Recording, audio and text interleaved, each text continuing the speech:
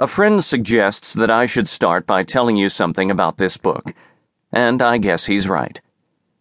So what is this book? This book is a small selection from a big stock of brief essays that I have written every day, one a day, over the course of what has come to be many years now. Funny how remembering a standing date can make you forget the passing of the years during which you keep it.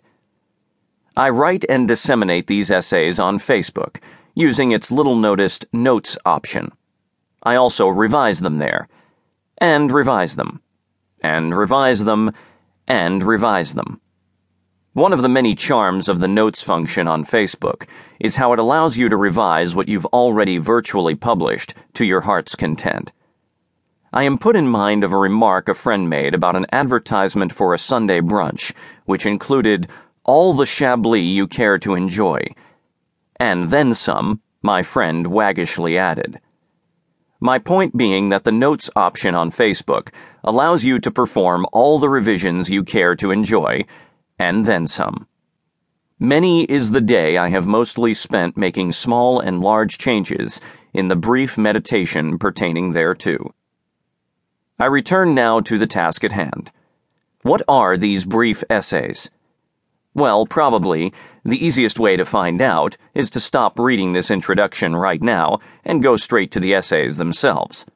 After all, there is always something at least a little asinine and asymmetrical about even the most necessary introductions. At least so it has always seemed to me. But maybe I can and should provide a few words that might prepare you for what might otherwise seem merely strange. Let me first say a little about the form of these essays.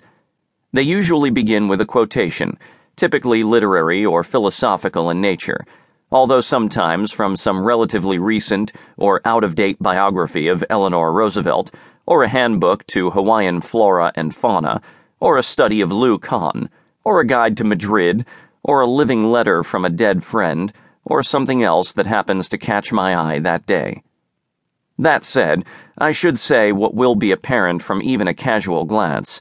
There are a few key texts to which these little essays, like so many homing pigeons or callers to the heart, are forever returning. I won't burden you with listing these greatest hits or explaining why I keep coming back to them. That, I hope, will become clear through the essays themselves. These quotations are followed by what I have to say, more or less directly about them. The relation between what I talk about in the essay and the text about which I am supposedly talking may not always be as explicit as those of us accustomed to the contemporary protocols of critical responsiveness are trained to expect, but they are certainly always incited by it. They are as much incited by them as a hidden God or a powerful parent or a love or a loss that touches everything we do, often most tellingly by not saying so, and not saying how. And they are continuously informed by them, sometimes sounding them out just by sounding like them when they seem to be talking about something completely different. It's like the time, years ago, my mother's oldest brother told me over a picnic table in a small town north of Spokane that I had my mother's laugh, by which he meant that I bore her whole being. Following the body of the essay, there is usually a footnote that echoes and expands upon the writing that has preceded it. That footnote, by the way, bears little conspicuous resemblance to a traditional explanatory or bibliographic footnote. It consists of another very brief quotation from some book or song or something else, and its relation to the text above it is often as oblique as the relation of that text to the quotation above that.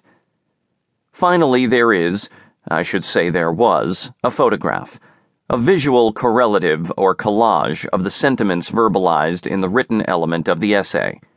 As you will see, the essays collected in book form have been shorn of those images. Here I am nearing a matter I will only mention now and consider more fully a little later. What is lost and what is gained in the work of translation from the liquidity of the Internet to the solidity of the traditional text?